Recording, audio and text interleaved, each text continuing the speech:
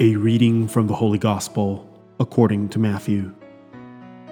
The disciples of John approached Jesus and said, "Why do we and the Pharisees fast so much, but your disciples do not fast?" Jesus answered them, "Can the wedding guests mourn as long as the bridegroom is with them? The days will come when the bridegroom is taken away from them, and then they will fast. No one patches an old cloak with a piece of unshrunken cloth, for its fullness pulls away from the cloak and the tear gets worse.